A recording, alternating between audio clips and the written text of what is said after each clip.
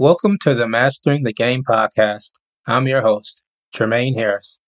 During a recent interview, Philip Tremblay, who's a director from Ubisoft, said that gamers have to become comfortable with the idea that they can't own a copy of a game if we expect subscription services to thrive. As you can imagine, there are lots of gamers who are upset about that idea, myself included.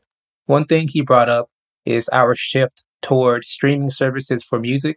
Instead of buying CDs, most people access music nowadays by visiting services like Spotify and Apple Music. I can see why he would draw that comparison, but my issue with this is that Spotify and Apple Music pretty much have the same libraries. I know that there are some artists who take their music down from a specific service, but for the most part, services like Spotify and Apple Music have the same music. As of right now, that wouldn't be the case for subscription services for video games.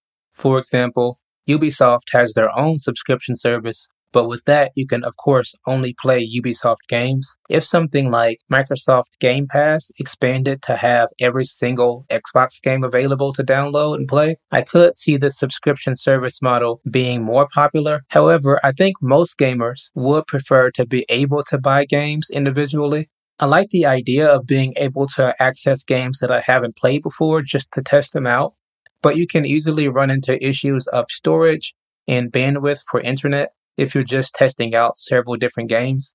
Part of me does expect that the subscription model will grow over time, but I still hope that physical game ownership and the ability to buy specific digital games continues over time. I don't like that subscription-based services could take down a game for any reason at any time, presumably, without your choice. For example, it doesn't seem fair to me that someone could spend, say, 100 hours playing an offline single-player game, but the subscription service takes the game down for some reason, and that person loses all of their progress. That's just one example of how gamer choice could be taken away from you.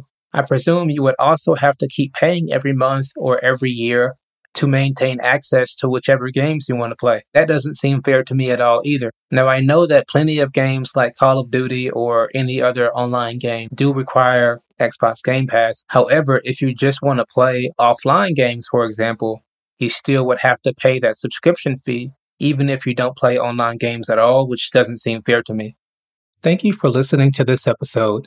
If you enjoy the podcast, consider leaving a 5-star review on Spotify, Apple Podcast, or your favorite podcast streaming service. Also, be sure to visit our YouTube channel, Unleash Pro Plays, for our latest gaming videos.